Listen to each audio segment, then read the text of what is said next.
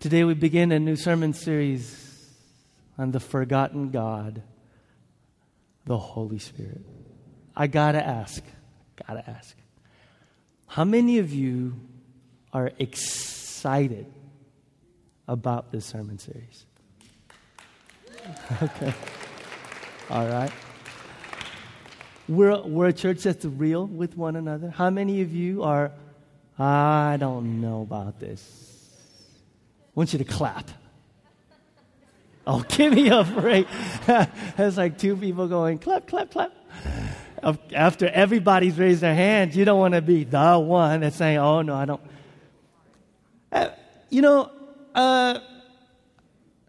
I'm kind of at this point where I'm going, okay, Lord, I know that there's some folks who are going to be a bit nervous and some folks who are going to be a bit kind of weary, and don't quite know where this series is going to go.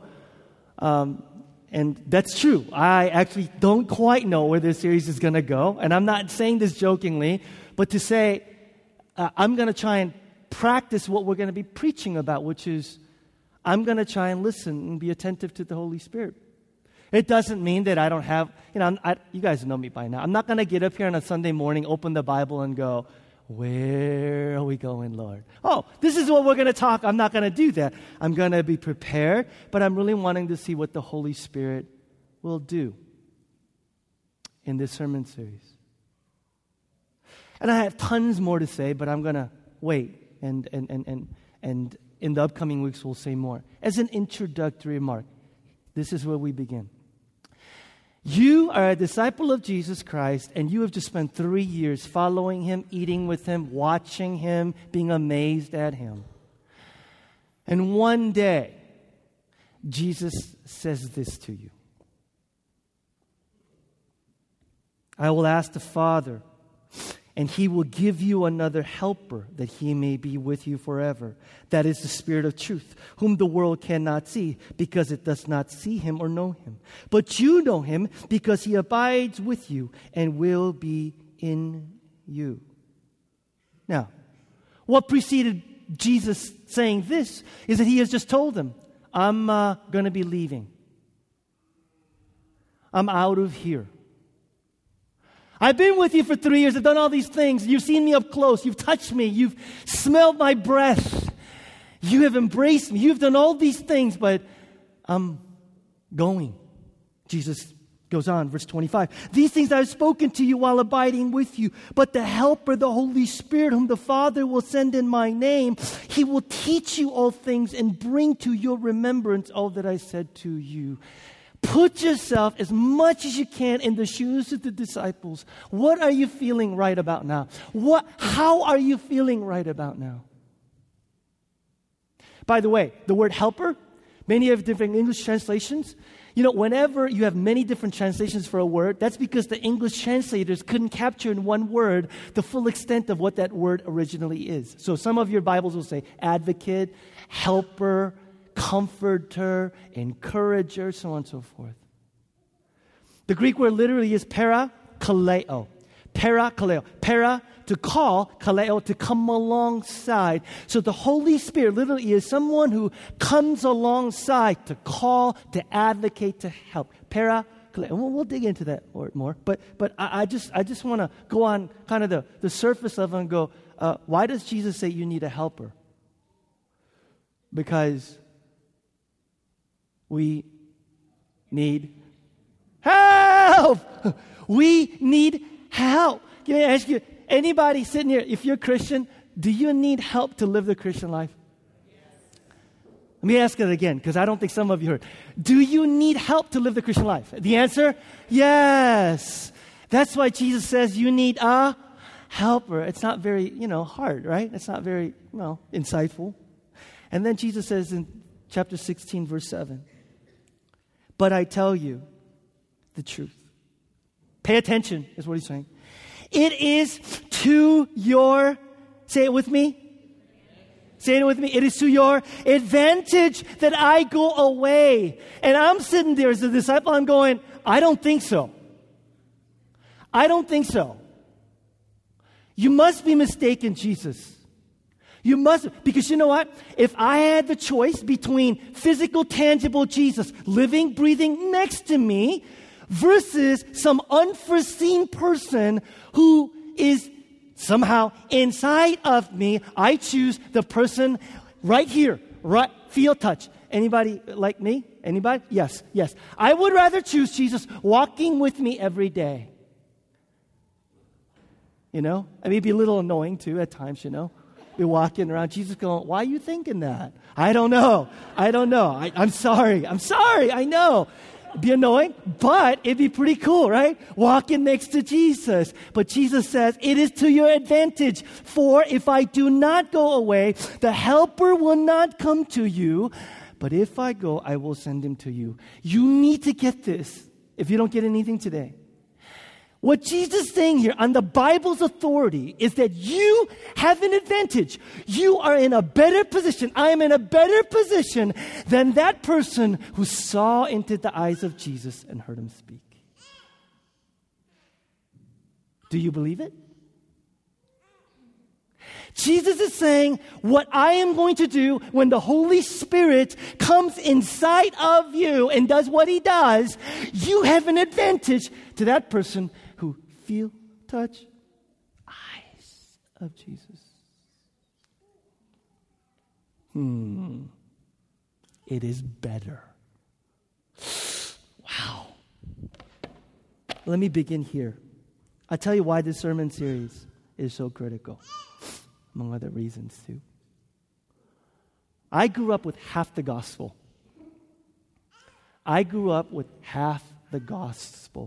Okay? Let me show you what that means. I grew up in a pretty solid church that taught me that the Christian life was something like this. Jesus Christ died for your sins. He paid the penalty of your sins and the consequences of that, and your eternity is secure. Now go do it. Anybody? And man, that preaches really well. Jesus did all this for you. The least you can do is do these things for Jesus. Go. Here's the Bible. Here are the rules. Go for it. Anybody? And I went for it. I was really good at trying. I was really good at striving. Part of it was watching my parents work 12, 14 hours as Korean immigrants. Work ethic, really good at it. I got it. Effort, I got it. Pull yourself by the bootstraps, really good at it. And then I came to realize pretty quickly that there was a massive chasm between what I ought to do and what I was actually doing.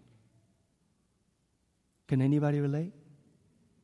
Massive chasm between what I frankly wanted to do, because these are the things that God asked me to do, and what I was actually doing. And that chasm seemed to grow further, not closer, the harder I tried.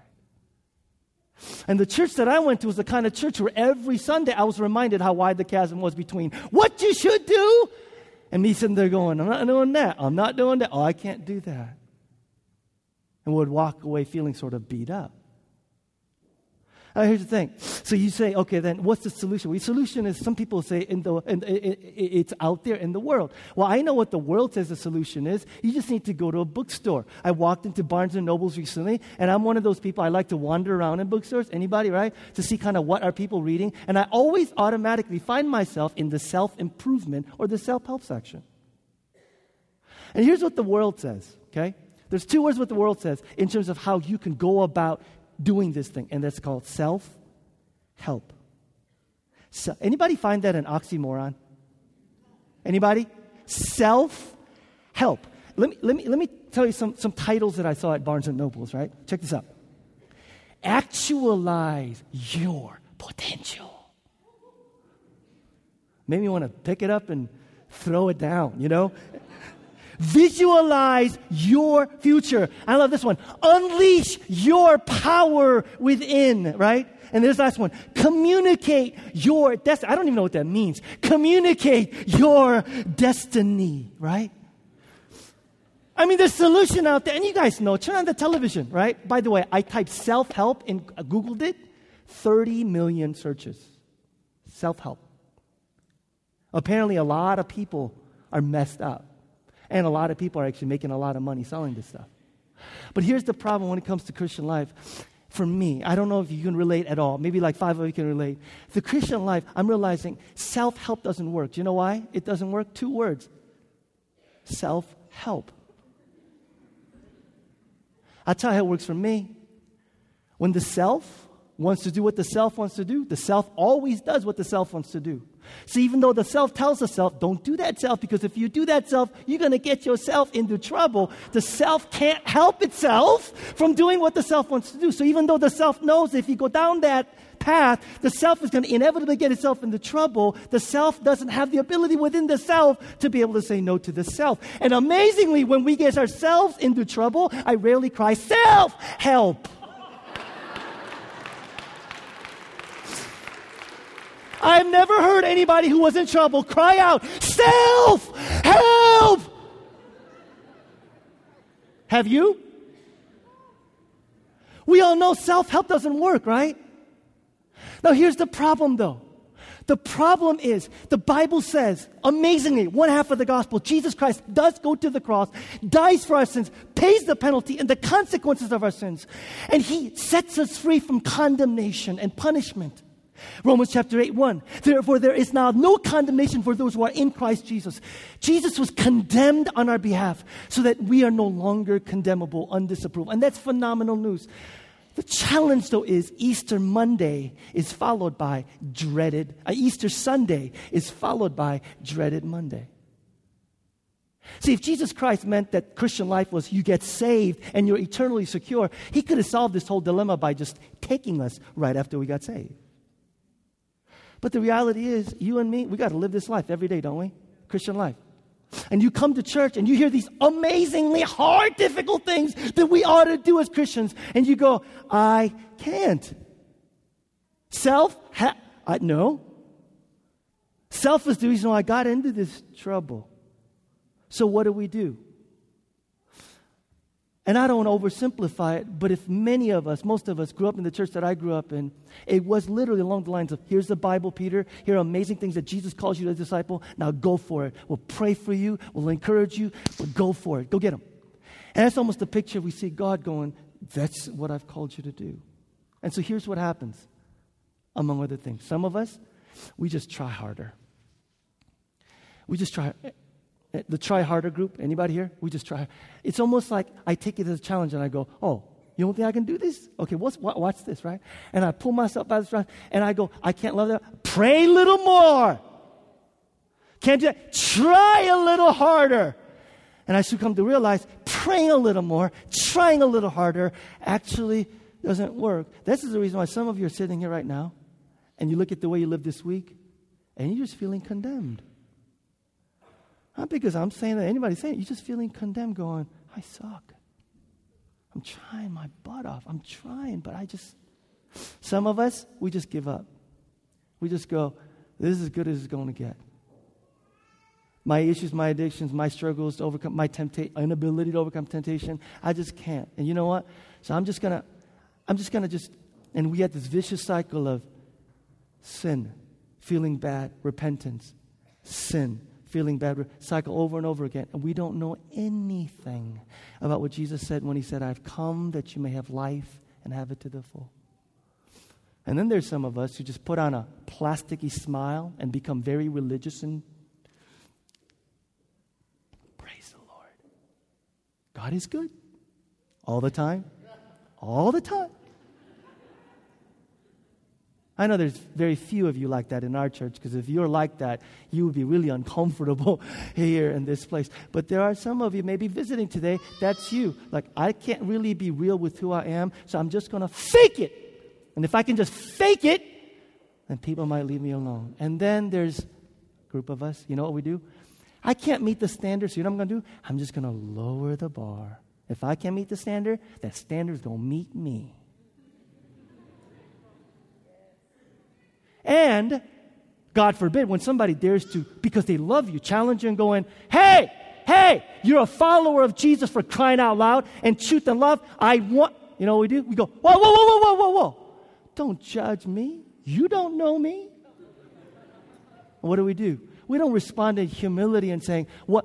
We go, no. I've lowered the standard. I've lowered the bar so that I can meet it. Is this the Christian life that God called us to?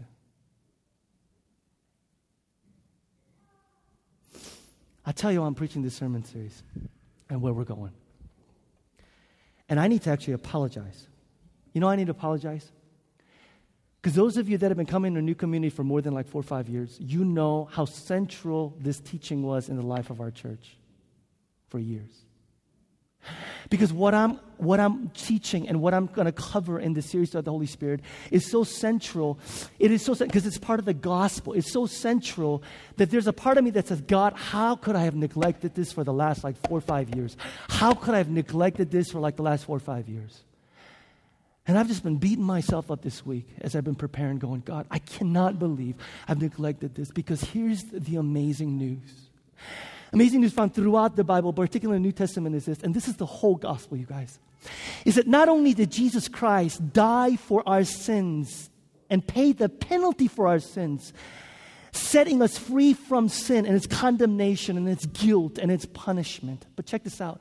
Jesus Christ rose from the dead and now lives inside of us to empower us, to enliven us, to strengthen us, and to enable us to live free from the power of sin. Can I say that again? The whole gospel is not only that Jesus Christ died for our sins and paid the penalty, but He rose from the dead and just didn't go anywhere. He rose from the dead and He lives, holy cow, inside of me, inside of you, in the person of the Holy Spirit, to enable us to live this Christian life. But we don't believe it. That's why most of you are sitting there going, meh. Let me show you the Bible says. See, I can only talk. I can only speak. And I've been praying this whole week, and I'm praying this morning, Holy Spirit, you got to do this work. Let's go through some scriptures. Ephesians 1:18. I pray also that the eyes of your heart may be enlightened, in order that you may know the hope to which He has called you, the riches of His glorious inheritance in the saints, and His incomparably great power for us who believe. That power is like the working of His mighty strength, which He exerted in Christ when He raised Him from the dead and seated Him at His right hand in the heavenly realms. Is that good news? We'll keep going. 1 Peter chapter 2, verse 3. His divine power has given us everything we need for life and godliness through our knowledge of Him who called us by His own glory and goodness. Holy cow. Do you take that seriously? His divine power has given us everything we need for life and godliness. Thank you, Michael. Verse 4, through these He has given us His very great and precious promises, so that through them you may participate in the divine nature. Are you serious?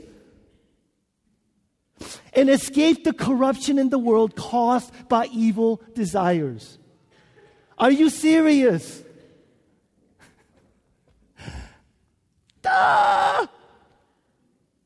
Here. The Spirit. Okay. Well, I'm going to try this one more time. One different angle. Okay, one different angle. In our church, we believe that the end goal of all things is that God is going to come and renew, restore, heal all things. Amen? Amen? That the end goal is not we get whisked away to heaven, but that God comes into this world, call it kingdom, the rule and reign of God. He heals, He restores, and He renews everything. I'm going to introduce you to a word. Jesus talked about this thing in the most vivid way in one occasion more than any others. And it's found in Matthew chapter 19, verse 28. Jesus said, I tell you the truth, at the renewal of all things, when the Son of Man sits on His glorious throne. Everybody, say the word. Palingenesia. Come on, play the game this morning. Ready? Palingenesia. Palingenesia. That word is going to become part of our vocabulary. It's a noun, but as you'll see later, I'm going to use it as a verb. Palingenesia is a Greek technical word used in philosophy, and it literally meant renewal, regenesis. The Greeks believed that the world, society, culture was constantly going towards disarray and decay. Things were constantly getting worse and worse, not better. And so what would happen is that the entire world, would go through a process of purging, of purifying, of being renewed. Okay? And this would happen over and over again because they believed that the history of the world was cyclical and not linear. So the Greeks believed that once in a while, this renewal of all things, palingenesia, regenesis would come, where everything would be reborn, renewed, and remade. What power would have the ability to do that? Did you catch Jesus? When the Son of Man sits on the throne, when the kingdom of God comes on you, when the rule and reign of God is unleashed in the world, everything in all of creation will be renewed. Now, that word appears one other time in the New Testament. And it's found in Titus chapter 3. He, Christ, saved us. Not because of righteous things we had done, but because of His mercy. He, Christ, saved us. Watch for it. Watch for it. Watch for it. Through the washing of rebirth and what? Renewal by the Holy Spirit. Oh, watch for it. Whom He poured out on us generously through Christ our Savior. Oh. No, you miss it. You don't get. What is he saying?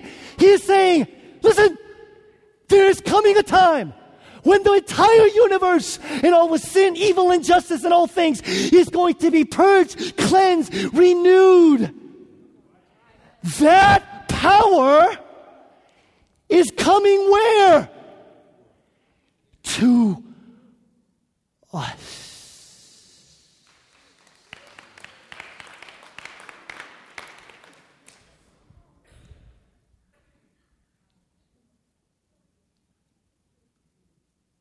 Are you serious? Palingenesia, all of creation. That is coming into your body and soul right now. I see hands in the back raised. I don't think that's, hey, I have a question. That's more of Jesus. Listen to me. Listen to me. Listen to me. People go, oh, I've been born again. 80s word, praise the Lord, I'm born again. I just made up a song. That's not a song, but praise the Lord, I'm born again. Are you born again? Yes, I'm born again. I'm born again. And we kind of go, born again. Listen to me. Listen to me. When palingenesia comes into your life, you have no choice but to be reborn. Hello, hello. When the Bible says, therefore, the old has gone and the new has come, do you think your old nature has a chance against palingenesia coming into your life? Are you kidding me? Are you kidding me? Do you think your old self, who you are, has a shot at not being reborn, re-cleansed, and renewed? If the power and the Spirit of God that comes to renew the universe is coming into your... Are you kidding me? Oh my goodness. Oh my goodness. This is why anybody who thinks that Christianity is moral reformation. Oh, I'm a Christian. I become a nicer person. Oh, I become a more kind person. Christianity is not moral reformation. When palingenesia happens to you, it's called total transformation. You know what this means? This means that if you are a Christian, and if you're a Christian, this thing has happened. The Spirit of God is in your life, then our lives ought to look radically different from those who do not have the Spirit of God in them. And our gatherings, if the Spirit of God is here, ought to look radically different from gatherings where the Spirit of God is absent. Simply put, if palingenesia has happened to you and me, our lives should not make sense. I don't want my life to be explainable without the Holy Spirit.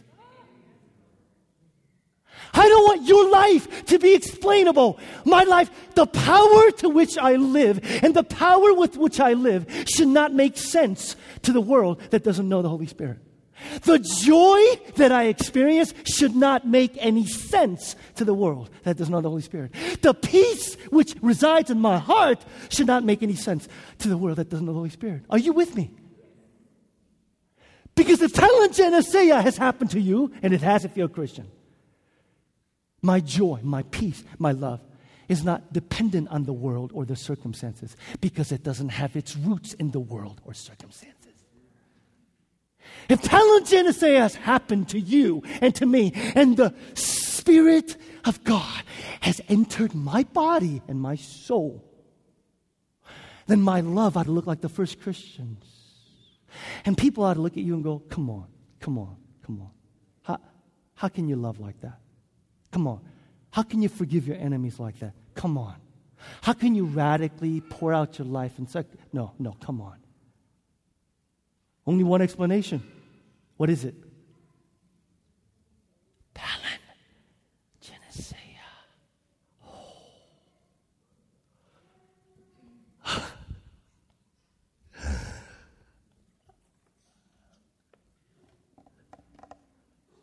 This is why when somebody says as a Christian, I don't think God can change me. Hello! God might not be able to change you if your picture of some Christian life is, I got to pull up by my bootstraps and I know my issues and my struggles are. But if the palingenesia has happened to you, there's not a thing in your past that you cannot overcome in Christ. Nothing. So I want us to use this word. I want this to be a part of our vocabulary. When somebody says, I don't know if God can change me. Palingenesia. That's like, stop saying that. Repent. Believe. All in the same word. Say it with me. Ready? Palingenesia. One more time. Palingenesia. Is this good news? You know what though? For a vast majority of us, we have no idea that this has happened. And secondly, we have this incredible reservoir that we are not even appropriating because we are living, the Bible says, according to the flesh. Oh, man. Oh. Palingenesia. Oh, Lord. The cosmic power of God that's going to renew all of creation.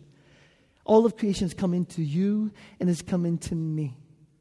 That's why Peter can make the sweeping statement. You have everything that you need to live the Christian life. By having the Holy Spirit, I've been given all that I need to live.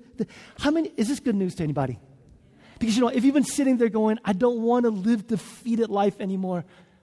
Bible says, palingenesia. If you're sitting there going, I know my life ought to be more. There's got to be more than this. Palingenesia. God, I need to forgive that person because if I don't forgive, it's going to continue, God, affect my soul. Palingenesia.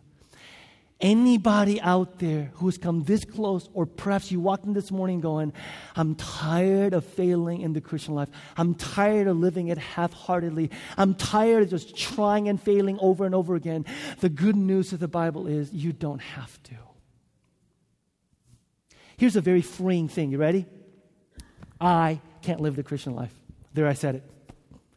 I cannot live the Christian life. And God says, you were never supposed to. Hello? The Christian life that God meant was Jesus Christ who lives in me, lives for me, this life through me.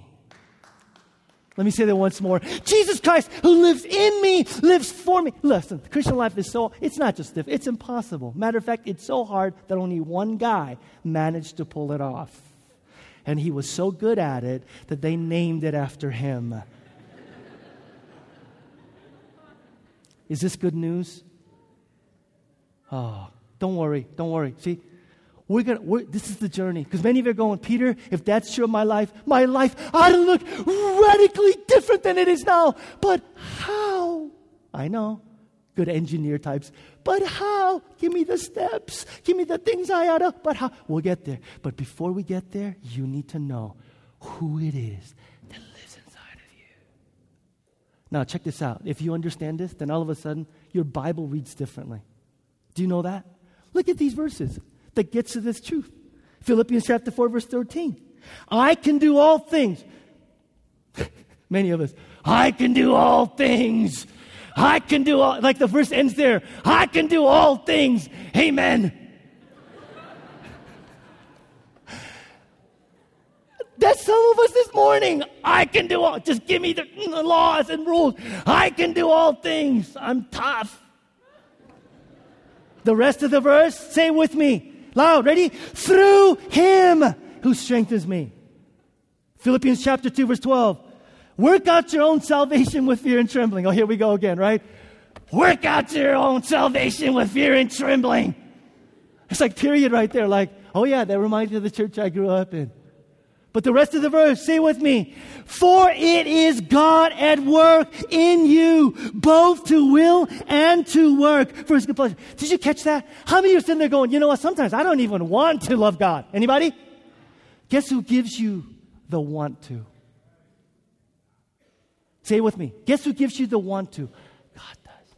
God does. God does. That's why some of you are paralyzed in your spiritual life. Like, I don't even want to love God, but you know what? I want to love God, so I got to drum up and muster and faith. The Bible says, even your willingness to love God comes from who? Comes from who? God. Oh boy. Oh boy. Do we need him? Keep going. 1 Corinthians chapter 15, verse 10. But by the grace of God I am what I am, and his grace towards me was not in vain. On the contrary, I worked harder than any of them. I worked harder than... Apparently I'm turning into a pirate. I worked harder than any of them. Though, say it with me, though it was not I, but the grace of God. Do you see why some of you are so stinking tired and worn out from your Christian life? You're living half the gospel. Oh. And this pastor of yours for the last 4 years, oh goodness, I can do all things.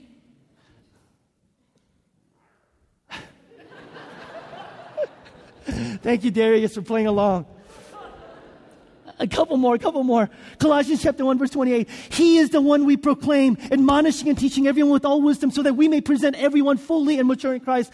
To this end, I strenuously contend with what? With all the energy Christ so powerfully works in me.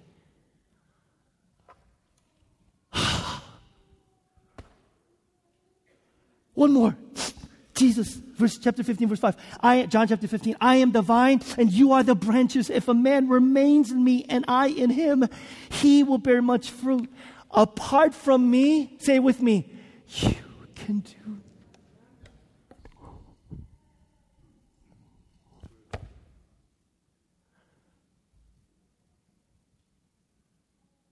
How do you miss this?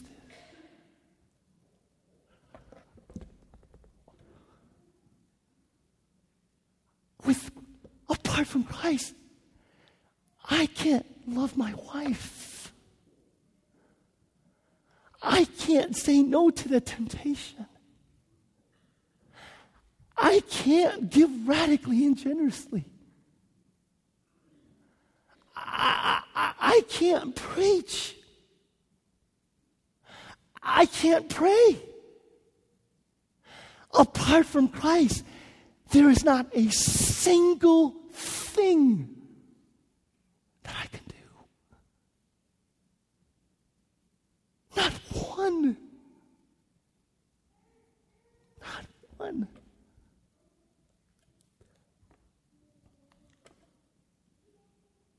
And there's somebody out there going, but what about? Hey, it sounds like you're talking about this let go and let God theology. Just let God. Let go. And let me tell you something. This is so far from let go and let God that I can't even begin to talk about it right now. We'll talk about it more later. Let me just say it this way. The people whose spiritual disciplines are the deepest. In other words, when I see men and women whose prayer lives are just like awesome. Men and women that you go up to, and when they pray, you ever been around somebody who prays, and you're like, oh, like he knows God. You know what I'm talking about?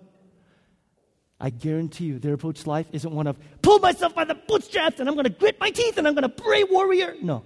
They have learned what it means, the difference between Christ in me life versus self-powered life.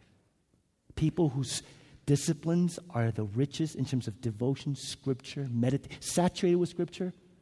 They're not people who go, I'm just disciplined better, so I get up at 5 o'clock in the morning and read the Bible for 2 hours. No, those are the men and women who have learned how to Christ in me. I can't do anything. It is those of us who have yet to learn that and live that will struggle the most with spiritual disciplines.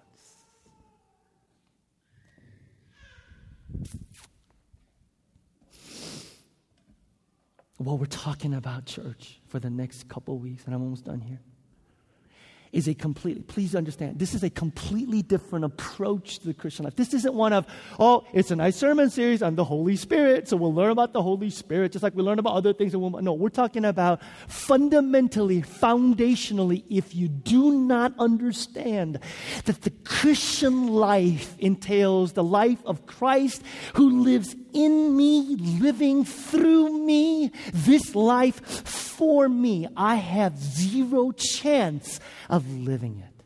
Do you get that?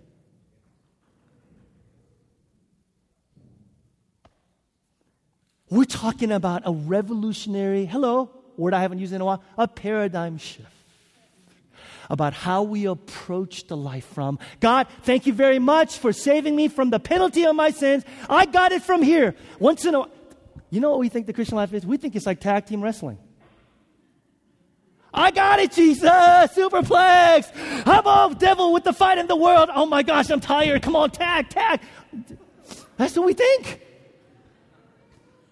That's why when we hear Footprints poem, we go, oh, Footprints. If you don't know what Footprints are, Google is your friend. Footprints poem. Footprints poem that's written in our mugs and all this. Footprints essentially said something like, it's a story of a person who sees their life in front of them, and they see 2 sets of footprints, and then during the hardest time, they only 1 set of footprints, and they ask Jesus, where were you during my most difficult time? And Jesus says, child, that's when I carried you. We're like, oh. Hey, that was me too in college, all right? I love that stuff. I ate it up and I make copies of it and hand it out to people. Footprints, memorize it, get rid of it. Footprints. When we're going through really hard time, you know what? Have the gospel. You know why? Because there's not a single day, moment of our lives when we are doing it alone. It is always 1 set of footprints. That is Jesus. Always, always, always. If you just need Jesus to co-pilot when the skies are gray, you're going to crash and burn in clear weather.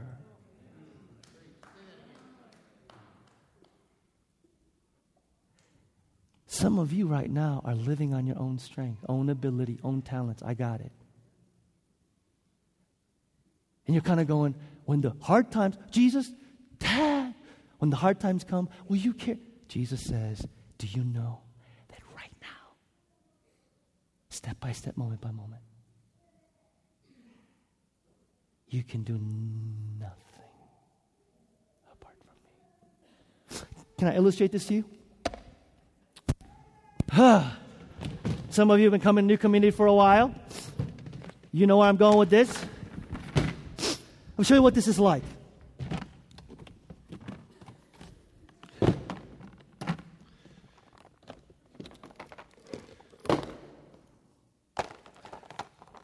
I introduce you to the Tupperware gospel.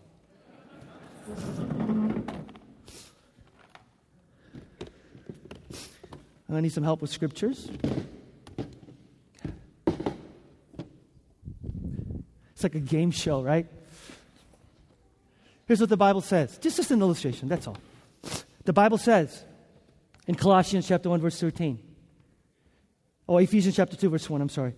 As for you, you are dead in your transgressions and sins in which you used to live, when you follow the ways of this world and of the ruler of the kingdom of the air, the spirit who is now at work in those who are disobedient. So here is you. And the Bible says that before Christ, where were you? You were what? In sin. So there you go. Now, you got to understand what this is, okay? Can you guys see over there? Okay?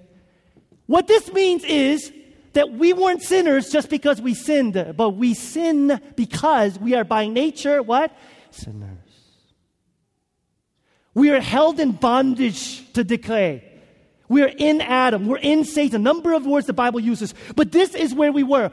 Incapable of knowing God, loving God, hostile to God, enemies of God. This is where we were. Now, was there anything that you and I could do to get out of this? Answer? No. Now what the Bible says is this. Colossians chapter 1, verse 13. For he has rescued us from the dominion of darkness and brought us into the kingdom of the Son he loves, in whom we have redemption and forgiveness of sins. So what does Christ do? Out of grace and mercy, he calls us. Out of grace and mercy, he calls us. Not when we're looking for him, not when we're searching him, because we are in sin, living in sin. He calls us out of love. And what does he do? He goes to the cross and he pays the penalty for our sins and sets us free so that now we can have redemption. Rebels can be reconciled to God. Sinners can be forgiven. So God takes us out of the dominion of darkness. And what does he do?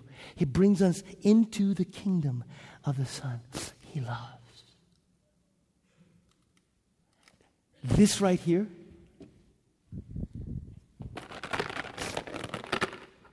is what I preach on all the time, the gospel. Where are you? Say it with me. Where are you? In Christ. Where are you? Check this out. Romans chapter 6, verse 11. Count yourselves dead to sin. Dead to sin. No longer there, but alive to God. Where?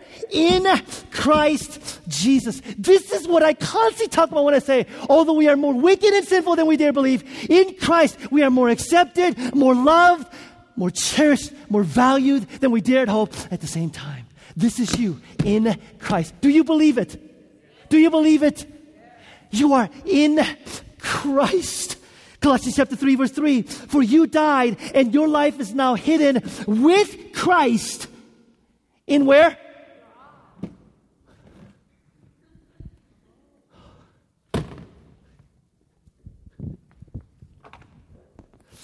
Let me ask you something. Are you secure? Class, are you secure? Does this change because you had a bad Saturday and a good Monday? Is the determining factor of this what you did yesterday, what you do today, and what you do tomorrow? Answer, no. You are what? In Christ. Now check this out. The New Testament says over and over and over again, unless you know this, you do not know the Christian life. Give you some examples. And you, feel free to clap, cheer, hallelujah, whatever you want to, as we go over these powerful truths. Look at all these things that are true of you. In Christ, I am God's possession, child, workmanship, friend, temple, vessel, co-laborer, ambassador, chosen, beloved. It doesn't stop there. In Christ, I have been set free from sin and condemnation, set free from Satan's control, set free from Satan's kingdom, chosen before the foundation of the world, predestined to be like Jesus, forgiven of all my sins, washed in the blood of the Lamb, given the Holy Spirit, adopted into the family of God, justified freely by His grace, given all things for a life of godliness, authority over the power of enemy, and access to God. Is this good news? It doesn't stop there. In Christ, I am, check this out, complete in Him, free forever from sin's power, loved eternally, eternally kept in the palm of His hand, not condemned, one with the Lord, quickened by His mighty power, seated in the heavenly places, hidden with Christ in God, protected from the evil one, kept by the power of God, secure in Christ, set on a rock, more than a conqueror, a victor, healed by His stripes, sheltered under His wings. Is that good news? It doesn't end there. In Christ, I have access to the Father, a living hope, an anchor to my soul, a hope that is sure and steadfast, a power to witness, the mind of Christ, boldness and access, peace with God. In Christ, it doesn't end there. I can do all things through Christ, find mercy and grace in times of need, come boldly to the throne of grace, quench all the fiery darts, defeat and overcome the enemy, tread Satan underfoot. There's one more. In Christ, I cannot be separated from God's love, be lost or perish, be moved, be taken out of my Father's hand, be charged or accused. I cannot be condemned. This is who you are. This is who you are. This is who you are. Oh my goodness. Oh my goodness. Can you imagine what our lives would look like if we believed this? Now listen. Many of you sitting there going, Peter, I know those verses. I've heard those things. The Holy Spirit's job is to take these truths and make it come alive. It's one thing to know that honey is sweet. It's another thing to, it's one thing to know that Jesus is the living water that quenches our thirst. It's another thing to, excuse me.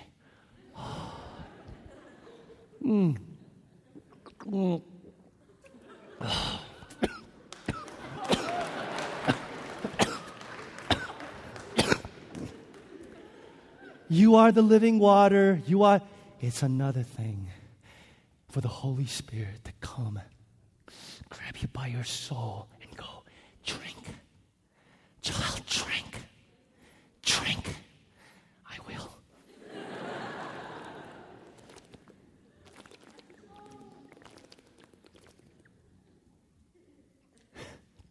It's one thing.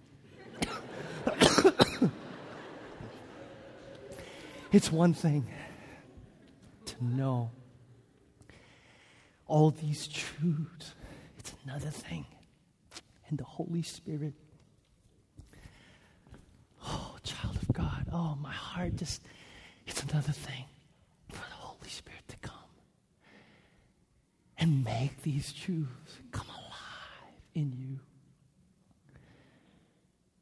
And you move from God, yeah, I know, to God, I know that I know that I know.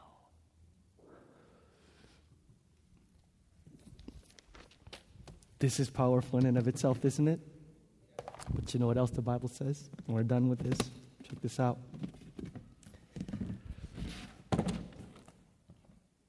Not only are you in Christ, Colossians chapter 1. Can I see that verse, please? I have become its servant, gospel, by the commission God gave me to present to you the word of God in its fullness, the mystery that has been kept hidden for ages and generations, but it is now disclosed to the Lord's people. To them God has chosen to make known among the Gentiles the glorious riches of this mystery, which is what? Christ in you, the hope of glory. So, Christ is in you. You are in Christ. And Christ in you, and you in Christ, and Christ is in.